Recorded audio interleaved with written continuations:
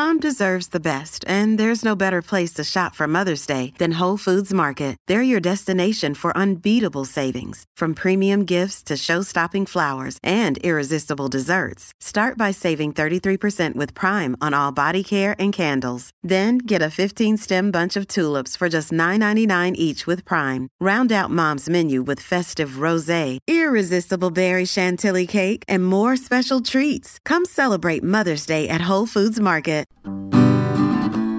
Welcome to Michigan News from MLive. This is Jens Carlson with your headlines for Tuesday, June 4th, 2019. Today, another presidential hopeful is visiting the state. Michigan reverses an unpopular infant formula policy.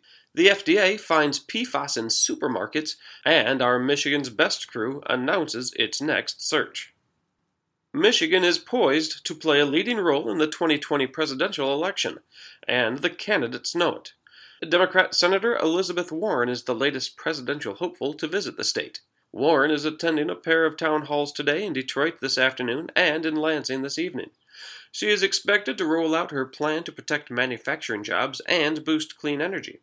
National polling shows Warren ranks third in support among Democrats, trailing Vermont Senator Bernie Sanders and former Vice President Joe Biden.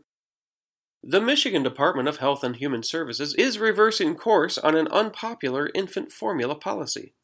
Until February, returned unopened cans of infant formula from the Women, Infants, and Children program were being reissued to other WIC moms or donated to local food pantries.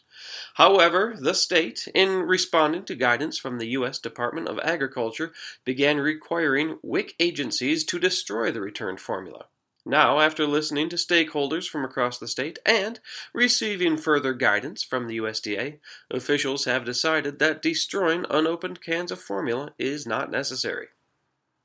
High levels of PFAS were found in food on supermarket shelves in 2017 during the first federal food tests for the chemicals.